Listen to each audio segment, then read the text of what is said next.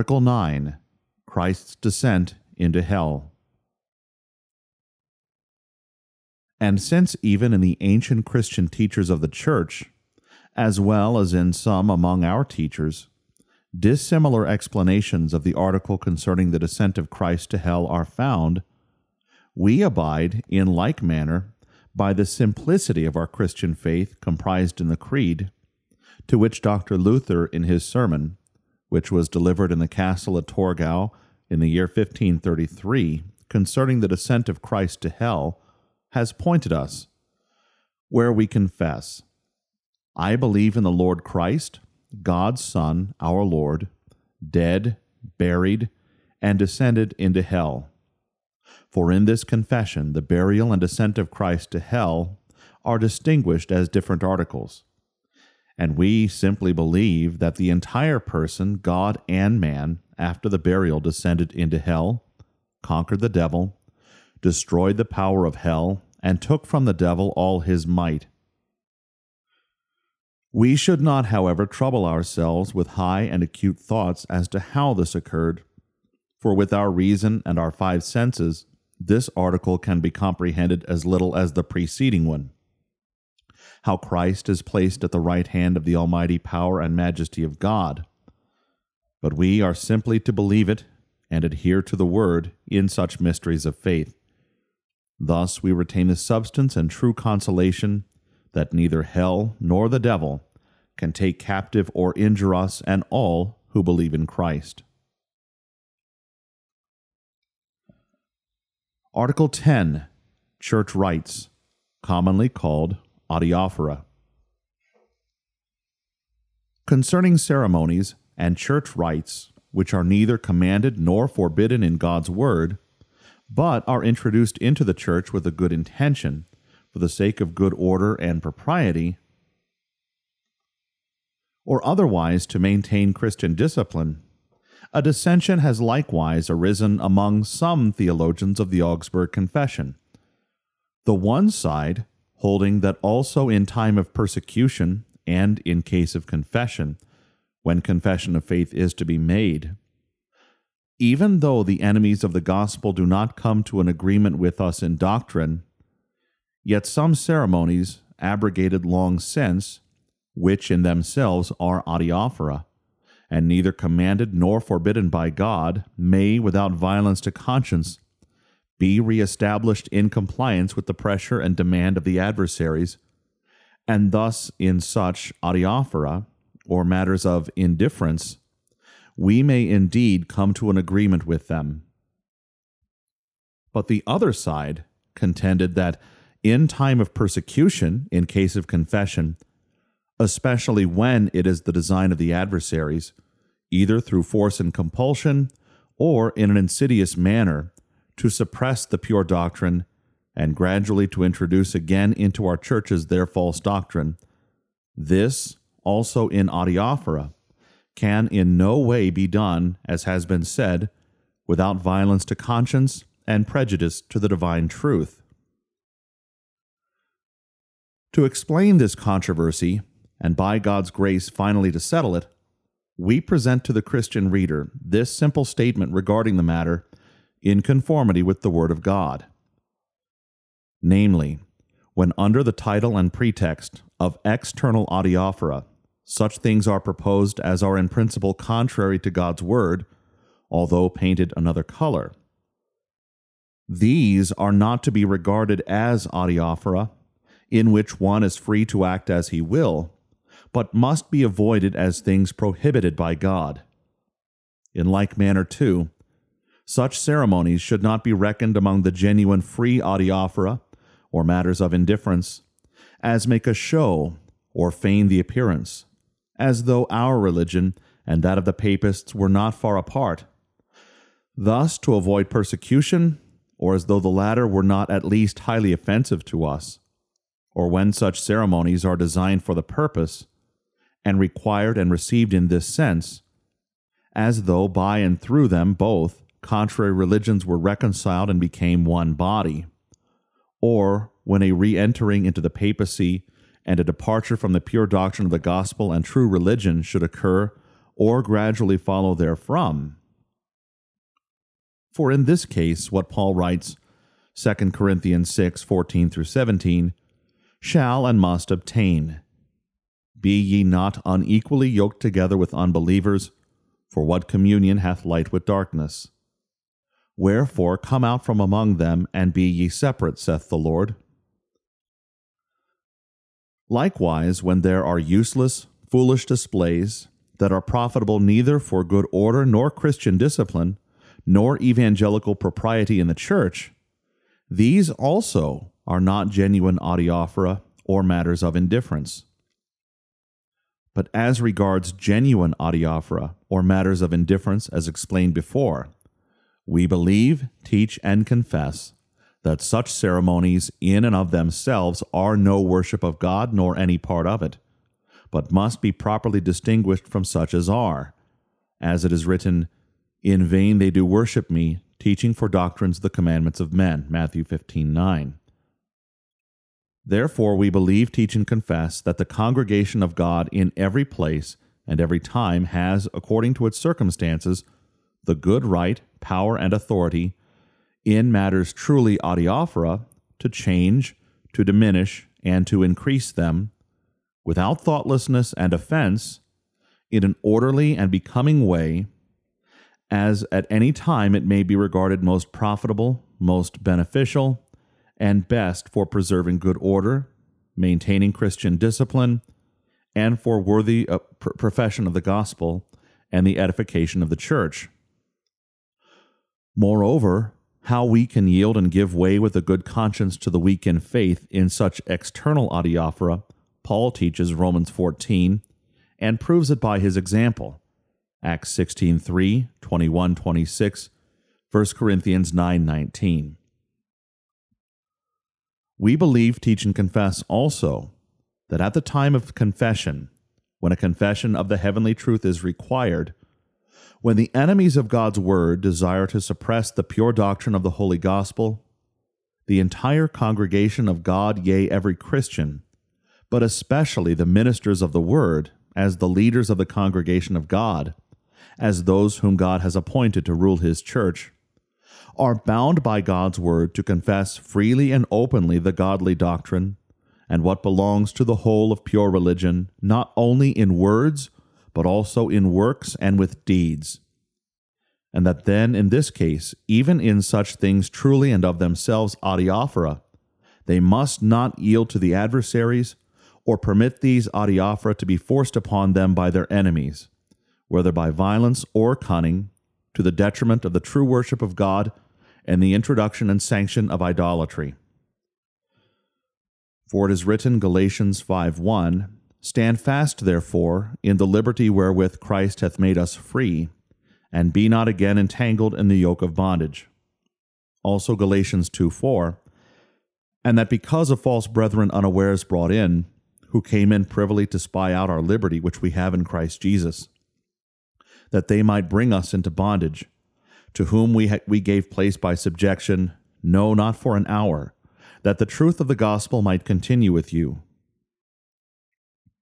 Thus, Paul yields and gives way to the weak as to food and times or days, Romans 14:6, but to the false apostles, who wish to impose these upon the conscience as necessary things, he will yield not even in such things as in themselves are adiaphora, Colossians 2:16.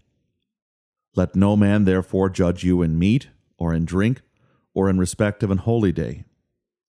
And when Peter and Barnabas yielded somewhat, more than they ought, in such an emergency, Paul openly reproves them as those who in this matter were not walking aright, according to the truth of the gospel, Galatians 2:11. For here, it is no longer a question concerning external matters of indifference, which in their nature and essence are and remain of themselves free, and accordingly can admit of no command or prohibition that they be employed or omitted, but it is a question in the first place concerning the eminent article of our Christian faith, as the apostle testifies, that the truth of the gospel might continue, which is obscured and perverted by such compulsion or command, because such adiaphora are then either publicly required for the sanction of false doctrine, superstition, and idolatry, and for the suppression of pure doctrine and Christian liberty, or at least are abused for this purpose by the adversaries and are thus viewed. Likewise, the article concerning Christian liberty also is here at stake, which the Holy Ghost, through the mouth of the Holy Apostle, so earnestly charged his church to preserve, as we have just heard. For as soon as this is weakened, and the ordinances of men are forced upon the church with coercion, as though it were wrong and a sin to omit them, the way is already prepared for idolatry, and by this means ordinances of men are afterwards multiplied and regarded as a divine worship, not only equal to the ordinances of God, but are even placed above them. Moreover, by such yielding and conformity in external things, where there has not been previously Christian union in doctrine, idolaters are confirmed in their idolatry. On the other hand, the true believers are grieved, offended, and weakened in their faith, both of which every Christian, for the sake of his soul's welfare and salvation, is bound to avoid. As it is written, "Woe unto the world because of offenses." Also, "Whoso shall offend one of these little ones which believe in me, it were better for him that a millstone were hanged about his neck, and that he were drowned in the depth of the sea." But it is to be especially remembered what Christ says, "Whosoever therefore shalt confess me before men, him will I also confess before my Father which is in heaven." Matthew 10:32. However, that this has always and everywhere been the faith in confession concerning such indifferent matters, of the chief teachers of the Augsburg Confession, into whose footsteps we have entered, and in whose confession we intend by God's grace to persevere, is shown most clearly by the following testimonies drawn from the Smalcald Articles, which were composed and subscribed in the year 1537. From the Smalcald Articles in the year 1537, etc. The Smalcald Articles of the Church say concerning this as follows: "We do not concede to them, the papal bishops, that they are the Church, and indeed they are not. Nor will we listen to those things which, under the name of Church, they enjoin and forbid. For thank God, today a child 7 years old knows what the Church is, namely, the saints, believers, and lambs who hear the voice of their shepherd." And shortly before, of ordination and vocation. If the bishops would be true bishops, and would devote themselves to the Church and the gospel, it might be granted to them, for the sake of love and unity, but not from necessity, to ordain and confirm us and our preachers, omitting, however, all comedies and spectacular doings of an unchristian nature and display. But, because they neither are nor wish to be true bishops, but worldly lords and princes, who will neither preach, nor teach, nor baptize, nor administer the Lord's Supper, nor perform any work or office of the Church, and moreover, persecute and condemn those who do, having been called to do so, discharge these functions, the Church ought not on their account to remain without ministers. And in the article of the papacy, the Smalcald Articles say, "Therefore, just as little as we can worship the devil himself as Lord and God, we can endure his apostle the Pope, or Antichrist, in his rule as head or Lord. For to lie and to kill and to destroy body and soul eternally, that is wherein his papal government really consists." And in the treatise concerning the power and primacy of the Pope, which is appended to the Smalcald Articles, and was also subscribed by the theologians then present with their own hands, are these words: "No one is to burden the Church with his own traditions, but here the rule is to be that nobody's power or authority is to avail more than the Word of God." And shortly afterwards, "This being the case, all Christians ought most diligently to beware of becoming partakers of the godless doctrine, blasphemies, and unjust cruelties of the Pope, but ought to desert and execrate the Pope with his members or adherents as the kingdom of Antichrist, just as Christ is commanded, Matthew 7:15, beware of false prophets. And Paul commands us to avoid false teachers and execrate them as an abomination. And in 2 Corinthians 6:14 he says, be ye not unequally yoked together with unbelievers, for what communion hath light with darkness?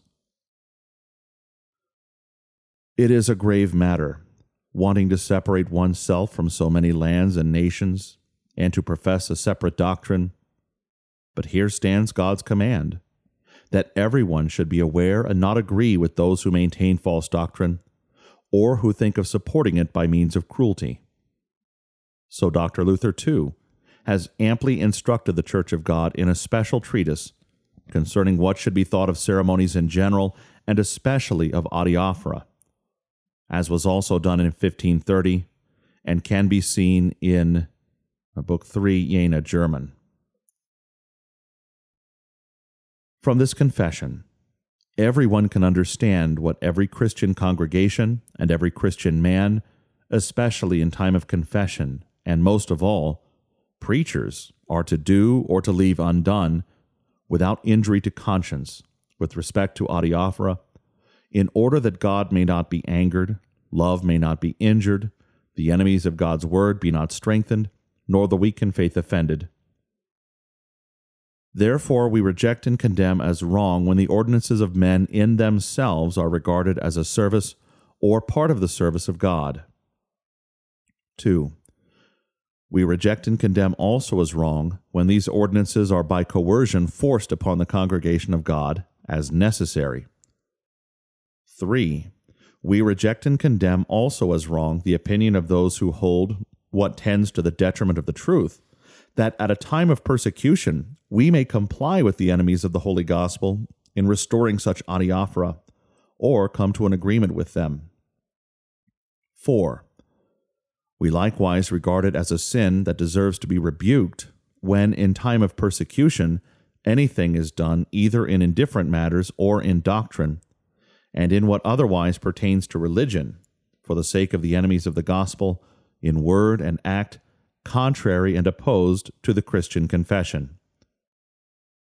We reject and condemn also the madness when these adiaphora are abrogated in such a manner, as though it were not free to the congregation of God at any time and place to employ one or more in Christian liberty, according to its circumstances, as may be most useful to the Church. Thus the churches will not condemn one another because of dissimilarity of ceremonies, when in Christian liberty one has less or more of them, provided they are otherwise agreed with one another in the doctrine and all its articles, also in the right use of the holy sacraments, according to the well-known saying, Dissonantia iunii non dissolvit consonantiam fide. Disagreement in fasting does not destroy agreement in the faith.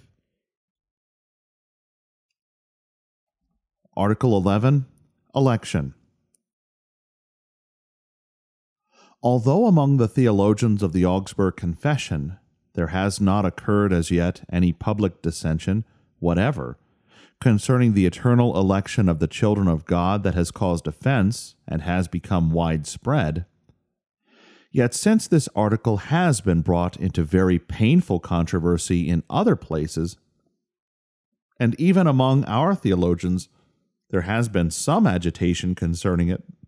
Moreover, since the same expressions were not always employed concerning it by the theologians.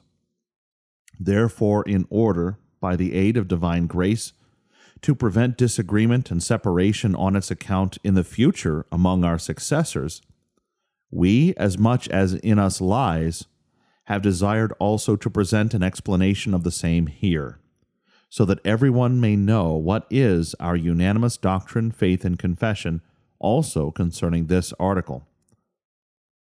For the doctrine concerning this article, if taught from and according to the pattern of the divine word, and analogy of God's word and of faith, neither can nor should be regarded as useless or unnecessary, much less as offensive or injurious, because the Holy Scriptures not only in but one place and incidentally, but in many places thoroughly, treat and urge the same.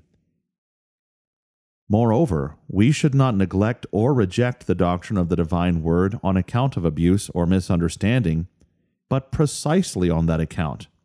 In order to avert all abuse and misunderstanding, the true meaning should and must be explained from the foundation of the Scriptures, and the plain sum and substance concerning this article accordingly consists in the following points.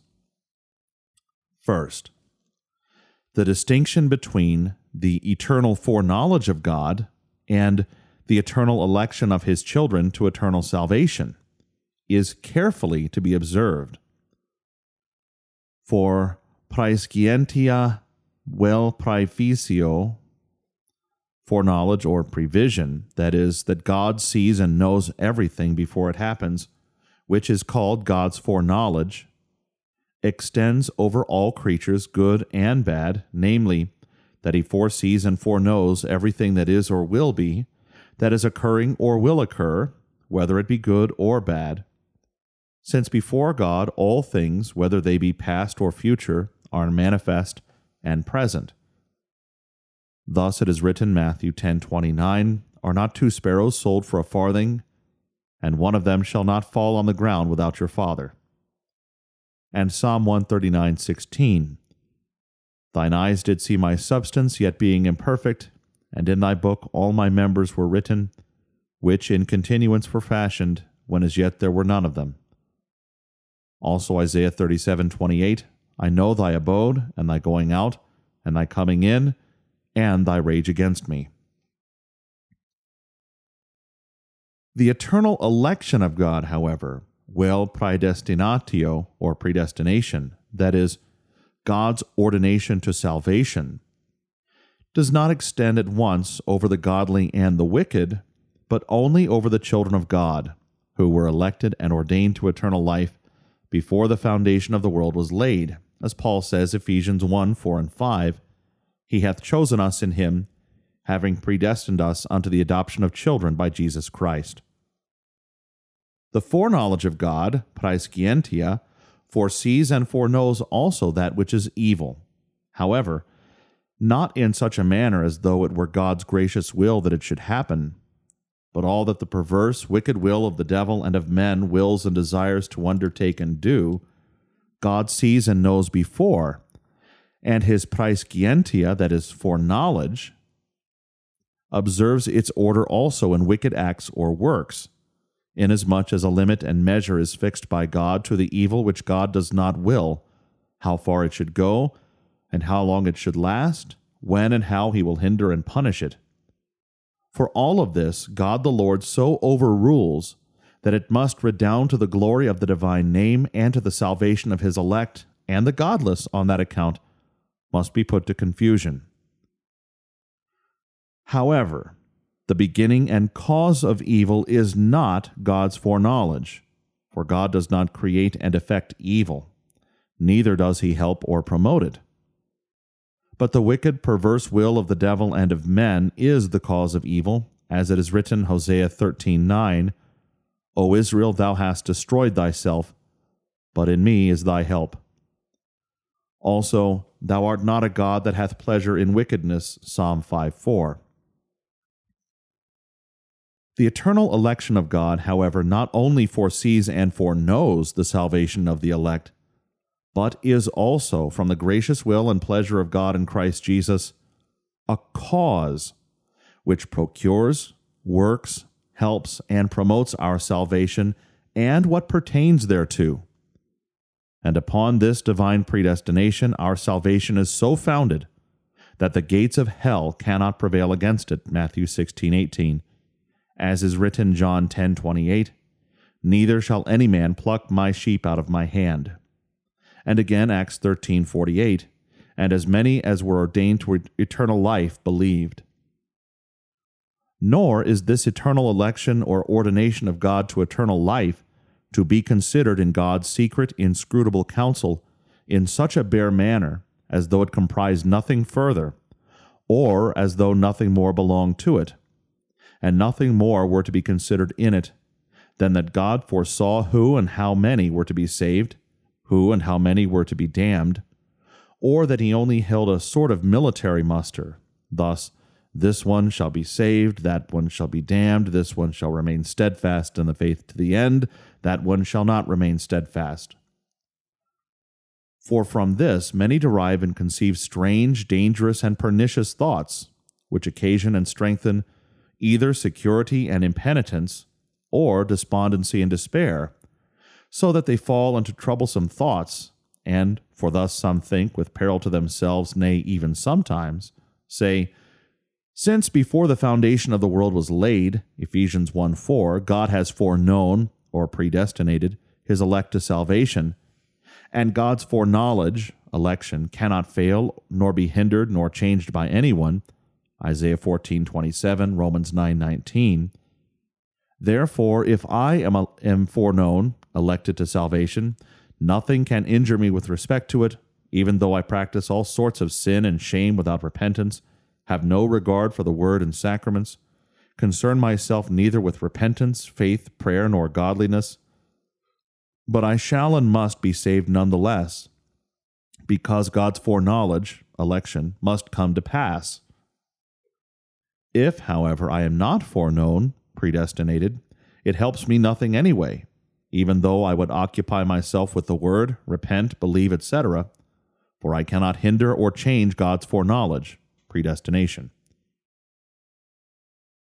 And indeed also to godly hearts, even when by God's grace they have repentance, faith, and a good purpose, such thoughts occur as these: if you are not foreknown from eternity to salvation, everything is of no avail. This occurs especially when they view their weakness and the examples of those who have not persevered but have fallen away again. To this false delusion and thought, we should oppose the following clear argument, which is sure and cannot fail, namely, since all Scripture given by inspiration of God is to serve, not for security and impenitence, but for reproof, for correction, for instruction in righteousness, 2 Timothy 3:16. Also, since everything in God's Word has been prescribed to us, not that we should thereby be driven to despair, but that we, through patience and comfort of the Scriptures, might have hope, Romans 15:4, therefore it is without any doubt in no way the sound sense or right use of the doctrine concerning the eternal foreknowledge of God, that either impenitence or despair should be occasioned or strengthened thereby. Accordingly, the Scriptures teach this doctrine in no other way than to direct us thereby to the revealed Word, Ephesians 1:13, 1 Corinthians 1:7, exhort to repentance, 2 Timothy 3:16, urge to godliness, Ephesians 1:14, John 15:3, strengthen faith and assure us of our salvation, Ephesians 1:13, John 10:27, 2 Thessalonians 2:13. Therefore, if we wish to think or speak correctly and profitably concerning eternal election, or the predestination and ordination of the children of God to eternal life, we should accustom ourselves not to speculate concerning the bare, secret, concealed, inscrutable foreknowledge of God, but how the counsel, purpose, and ordination of God in Christ Jesus, who is the true book of life, is revealed to us through the Word, namely, that the entire doctrine concerning the purpose, counsel, will, and ordination of God pertaining to our redemption, call, justification, and salvation should be taken together, as Paul treats and has explained this article Romans 8:29, Ephesians 1:4, as also Christ in the parable Matthew 22:1, namely, that God in his purpose and counsel ordained, 1. That the human race is truly redeemed and reconciled with God through Christ, who, by his faultless obedience, suffering, and death, has merited for us the righteousness which avails before God and eternal life. 2. That such merit and benefits of Christ shall be presented, offered, and distributed to us through his word and sacraments. 3. That by his Holy Ghost through the word, when it is preached, heard and pondered, he will be efficacious and active in us, convert hearts to true repentance, and preserve them in the true faith. 4. That he will justify all those who in true repentance receive Christ by a true faith, and will receive them into grace, the adoption of sons, and the inheritance of eternal life. 5. That he will also sanctify in love those who are thus justified, as St. Paul says, Ephesians 1:4. 6. That he also will protect them in their great weakness against the devil, the world, and the flesh, and rule and lead them in his ways, raise them again when they stumble, comfort them under the cross and in temptation, and preserve them. That he will also strengthen, increase, and support to the end the good work which he has begun in them, if they adhere to God's word, pray diligently, abide in God's goodness, and faithfully use the gifts received. 8. That finally he will eternally save and glorify in life eternal those whom he has elected, called, and justified. And in this his counsel, purpose, and ordination, God has prepared salvation not only in general, but has in grace considered and chosen to salvation each and every person of the elect who are to be saved through Christ, also ordained that in the way just mentioned he will, by his grace, gifts, and efficacy, bring them thereto, make them participants of eternal salvation, aid, promote, strengthen, and preserve them. All this, according to the Scriptures, is comprised in the doctrine concerning the eternal election of God to adoption and eternal salvation, and is to be understood by it, and never excluded nor omitted, when we speak of God's purpose, predestination, election, and ordination to salvation. And when our thoughts concerning this article are thus formed according to the Scriptures, we can, by God's grace, simply and correctly adapt ourselves to it. This also belongs to the further explanation and salutary use of the doctrine concerning God's foreknowledge to salvation. Since only the elect, whose names are written in the book of life, are saved, how we can know, whence and whereby we can perceive who are the elect that can and should receive this doctrine for comfort. And of this we should not judge according to our reason, nor according to the law, or from any external appearance. Neither should we attempt to investigate the secret concealed abyss of divine predestination, but should give heed to the revealed will of God, for he has made known unto us the mystery of his will, and made it manifest through Christ, that it might be preached. Ephesians 1:9, 2 Timothy 1:9. This, however, is revealed to us in the manner as Paul says, Romans 8:29, whom God predestinated, elected, and foreordained, he also called. Now God does not call without means, but through the word, as he has commanded repentance and remission of sins to be preached in his name. Luke 24:47. St. Paul also testifies to like effect when he writes, "We are ambassadors of Christ, as though God did beseech you by us. We pray you in Christ's stead, be ye reconciled to God." 2 Corinthians 5:20. And the guests whom the king will have at the wedding of his son, he calls through his ministers sent forth, Matthew 22:2, some at the first, and some at the second, third, sixth, ninth, and even at the 11th hour, Matthew 23. Therefore, if we wish to consider our eternal election to salvation with profit, we must in every way hold sturdily and firmly to this, that as the preaching of repentance, so also the promise of the gospel is universalis, universal. That is, it pertains to all men, Luke 24:47. For this reason Christ has commanded that repentance and remission of sins should be preached in his name among all nations. For God loved the world and gave his Son, John 3:16. Christ bore the sins of the world, John 1:29. Gave his flesh for the life of the world, John 6:51. His blood is the propitiation for the sins of the whole world, 1 John 1:7, 2:2. Christ says, "Come unto me, all ye that labor and are heavy laden, and I will give you rest. Matthew 11:28. God hath concluded them all in unbelief, that he might have mercy upon all. Romans 11:32.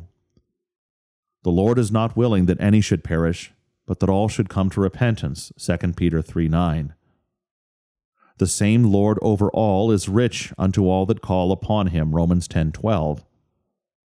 The righteousness of God, which is by faith of Jesus Christ, unto all and upon all them that believe. Romans 3:22. This is the will of him that sent me, that every one that seeth the Son and believeth on him may have everlasting life. John 6:40. Likewise, it is Christ's command that to all in common to whom repentance is preached, this promise of the gospel should also be offered. Luke 24:47, Mark 16:15. And this call of God, which is made through the preaching of the word, we should not regard as jugglery, but we know that thereby God reveals his will, that in those whom he thus calls, he will work through the word, that they may be enlightened, converted, and saved. For the word, whereby we are called, is a ministration of the Spirit, that gives the Spirit, or whereby the Spirit is given, 2 Corinthians 3:8, and a power of God unto salvation, Romans 1:16. And since the Holy Ghost wishes to be efficacious through the word, and to strengthen and give power and ability, it is God's will that we should receive the word, believe, and obey it. For this reason the elect are described thus, John 10:27, My sheep hear my voice, and I know them, and they follow me, and I give unto them eternal life. And Ephesians 1:11-13, Those who according to the purpose are predestinated to an inheritance hear the gospel, believe in Christ, pray and give thanks, are sanctified in love, have hope, patience, and comfort under the cross, Romans 8:25. And although all this is very weak in them, yet they hunger and thirst after righteousness, Matthew 5:6.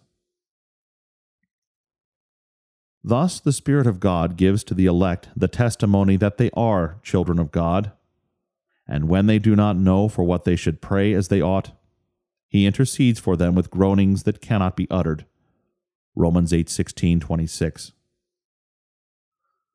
Thus also, Holy Scripture testifies that God who has called us is so faithful that when he has begun the good work in us, he will also preserve it to the end and perfect it, if we ourselves do not turn from him, but firmly retain to the end the work begun, for which he has promised his grace, 1 Corinthians 1:9, Philippians 1:6, 1 Peter 5:10, 2 Peter 3:9, Hebrews 3:2.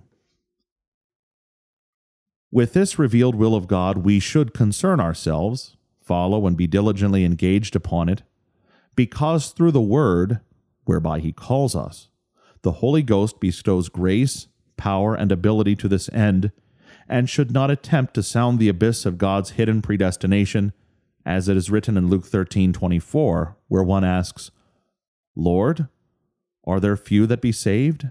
And Christ answers, Strive to enter in at the strait gate. Accordingly, Luther says in the preface to the Epistle to the Romans, Follow the Epistle to the Romans in its order, concerning yourself first with Christ and his gospel, that you may recognize your sins and his grace. Next, that you contend with sin, as Paul teaches from the 1st to the 8th chapter.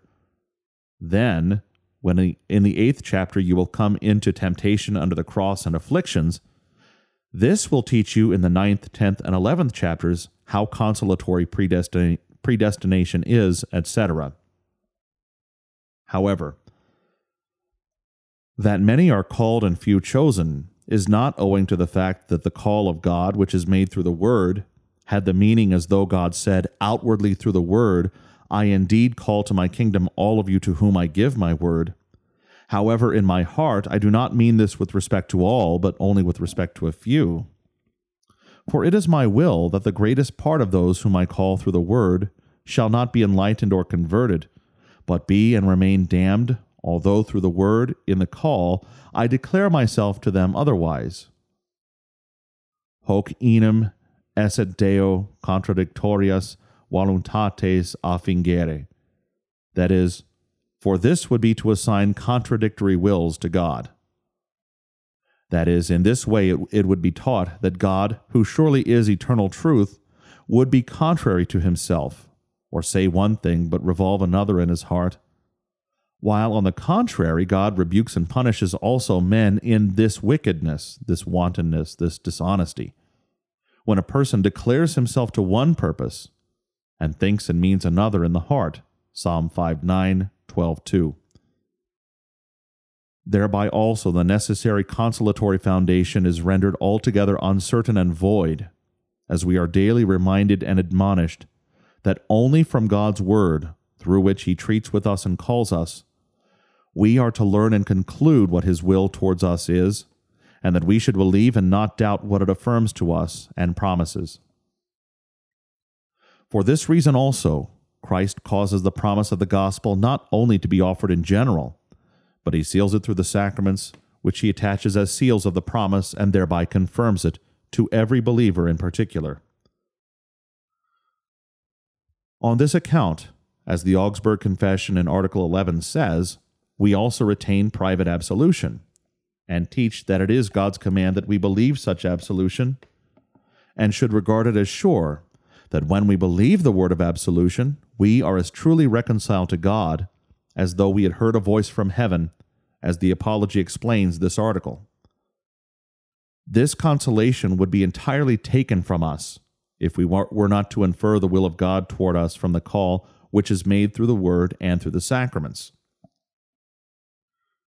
There would also be overthrown and taken from us the foundation that the Holy Ghost wishes certainly to be present with the word, preached, heard, considered, and to be efficacious and operate through it.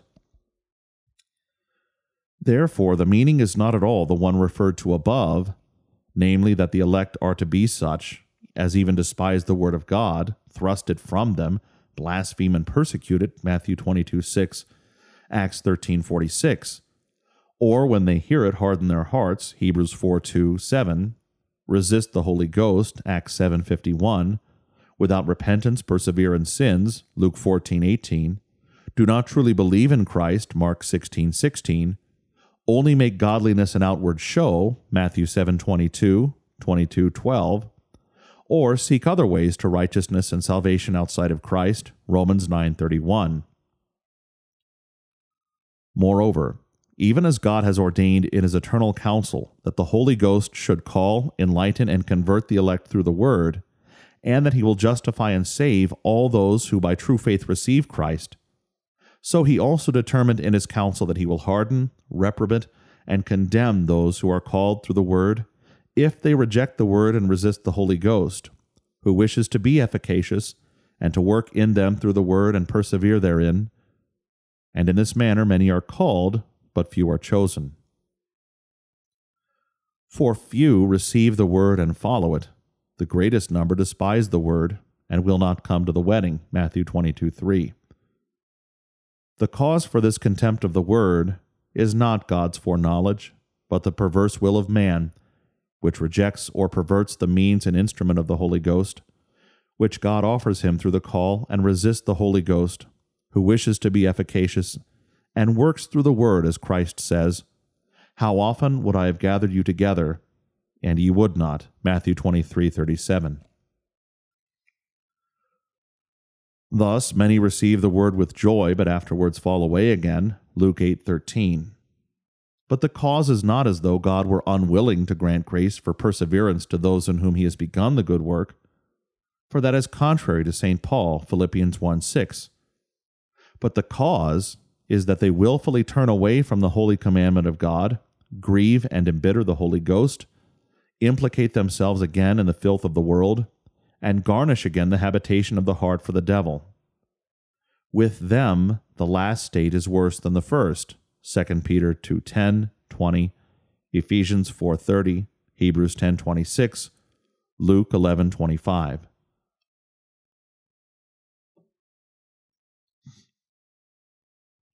Thus far is the mystery of predestination revealed to us in God's Word, and if we abide thereby and cleave thereto, it is a very useful, salutary, consolatory doctrine, For it establishes very effectually the article that we are justified and saved without all works and merits of ours, purely out of grace alone, for Christ's sake. For before the time of the world, before we existed, yea, before the foundation of the world was laid, when of course we could do nothing good, we were, according to God's purpose, chosen in grace by grace in Christ to salvation. Romans 9:11, 2 Timothy 1:9. Moreover, all opiniones, opinions, and erroneous doctrines concerning the powers of our natural will are thereby overthrown, because God in his counsel, before the time of the world, decided and ordained that he himself, by the power of his Holy Ghost, would produce and work in us, through the Word, everything that pertains to our conversion. Thus, this doctrine affords also the excellent, glorious consolation that God was so greatly concerned about the conversion, righteousness, and salvation of every Christian, and so faithfully purposed it, that before the foundation of the world was laid, he deliberated concerning it, and in his secret purpose ordained how he would bring me thereto, and preserve me therein. Also, that he wished to secure my salvation so well and certainly, that since through the weakness and wickedness of our flesh it could easily be lost from our hands, or through craft and might of the devil and the world be snatched and taken from us, he ordained it in his eternal purpose, which cannot fail or be overthrown, and placed it for preservation in the almighty hand of our Savior Jesus Christ, from which no one can pluck us. John 10:28. Hence Paul also says, Romans 8:28-39, because we have been called according to the purpose of God, who will separate us from the love of God in Christ?